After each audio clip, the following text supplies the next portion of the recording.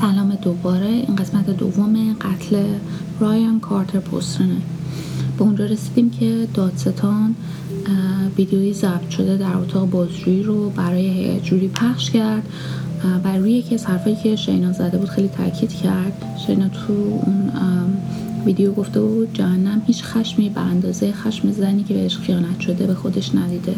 این یه جمله معروفه تو ادبیات انگلیسی توسط یه نمایشنامه نویس انگلیسی به اسم، ببخشید اگه من بد تلفظ میکنم یا اشتباه تلفظ میکنم، به نام ویلیام کانگریو در نمایشنامه‌ای به نام عروس عزادار در سال 1697 نوشته شده که تقریبا میشه گفت از روی نمایشنامه‌ای که در سال 1696 توسط کولی سیبر در نمایشنامه‌ای به اسم آخرین تغییر عشق نوشته برگرفته شده.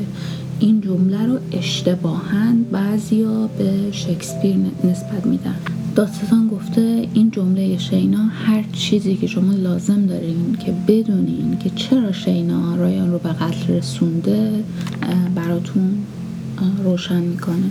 در همین حال وکیل مدافعا پافشاری میکردن که شینا رایان رو در دفاع شخصی به قتل رسونده و چند تا پیام خشمگین از سمت رایان رو به جوری نشون دادن. از جمله اون پیامی که رایان در مورد شریک کاریش که از رایان شکایت کرده بود و رایان ازش خیلی عصبانی بود و اینکه میخواد بکشتش رو در فیسبوک گذاشته بود نشون دادن. و همچنین یه پیامی که رایان چند روز قبل از قتلش در 4 اکتبر 2012 فرستاده بود که نوشته بود هیچی بیشتر از این که این زمین ساب مرده رو بسوزونم و این شهر خاکستر شده رو ترک کنم نمیخوام. وکیل مدافع گفته که شکی وجود نداره که رایان خشم خیلی زیادی داشته و درست چند روز بعد از فرستادن این پیام به شینا حمله میکنه. گفتن رایان از داروهایی استفاده میکرده که آمفتامین داشته و بیش از حد مجاز ازشون استفاده میکرده که هم در صحنه جرم پیدا شدن و هم در کالبد شکافی تو بدنش پیدا شد. گفتن استفاده بیش از حد از این دارو باعث خشم کنترل نشده میشده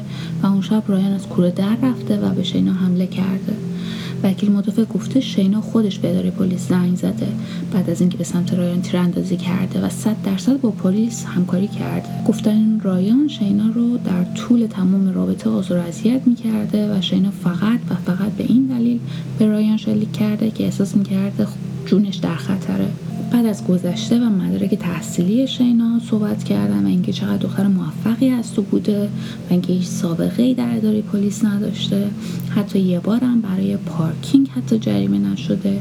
گفتن چرا یه زنی که هیچ سابقه‌ای از خشونت تو روابط قبلیش وجود نداره باید بدون هیچ محرکی اسلحه رو برداره و 6 بار به دوست پسر شلیک کنه. بعد از اینکه شواهد و صحبت‌های وکیل و دادستان تموم شد در 23 اپریل 2015 نوبت به جوری رسید که تصمیم بگیرن چه حکمی صادر کنن. بعد از 5 ساعت بررسی و تأمل جوری با حکم گناهکار برگشتن و شینا به 40 سال زندان محکوم شد. بعد از اینکه حکم خونده شد قاضی گفت که باور نمی‌کنه که شینا قربانی خشونت خانگی باشه و میخواد حکم رو بیشتر براش تعیین کنه. بعد از این شینا درخواست تجدید نظر داد و برخلاف باور همه درخواستش قبول شد. چرا؟ به دلیل اینکه یکی از افراد جوری یه جرمی مرتکب شده بود در گذشته و در ایالت کنتاکی کسی که هر گونه جرمی داشته باشه حق نداره جزو هیئت جوری بشینه. این خبر خانواده رایان رو خیلی ناراحت کرد چون فکر می‌کردن کابوسشون تموم شده و در همین حال هم شینا منتظر دادگاه بعدیش بود ولی تو زندگی شخصیش داشت اتفاقاتی میافتاد. عاشق یه زن دو جنسه شد به اسم یونیک تیلر و میخواست باهاش ازدواج کنه. اونا با هم تو بازداشتگاه پلیس آشنا شده بودن و یونیک با اسم قبلی ریچارد مکبی به جرم دزدی و جرایم متعدد پیاپی در بازداشتگاه پلیس بود. بعد از اینکه درخواست ازدواج دادن شینا موفق شد که یه مصاحبه با WCPO داشته باشه که توش راجع به عشقش به یونیک صحبت کرد خیلی مفصل و گفت که میترسه که به خاطر معروفیت کیسش مورد انتقام جویی تو زندان قرار بگیره. در طول این مصاحبه شینا از صحبت درباره رایان و اینکه آیا پشیمونه یا نه کاملا خودداری کرد. بعد از مصاحبه مجوز ازدواج یونیک و شینا گرفته شد و اونو توی مراسم کوچیک تو زندان کمبل در 7 جون 2018 با هم ازدواج کرد. امروز یونیک آزاد شده و خارج از زندانه. دادگاه شینا دوباره از 8 آگوست 2018 شروع شد و دادستان درباره تمام مدارک شواهدی که قبلا ارائه داده بود صحبت کرد و دوباره همشون رو به دادگاه ارائه داد.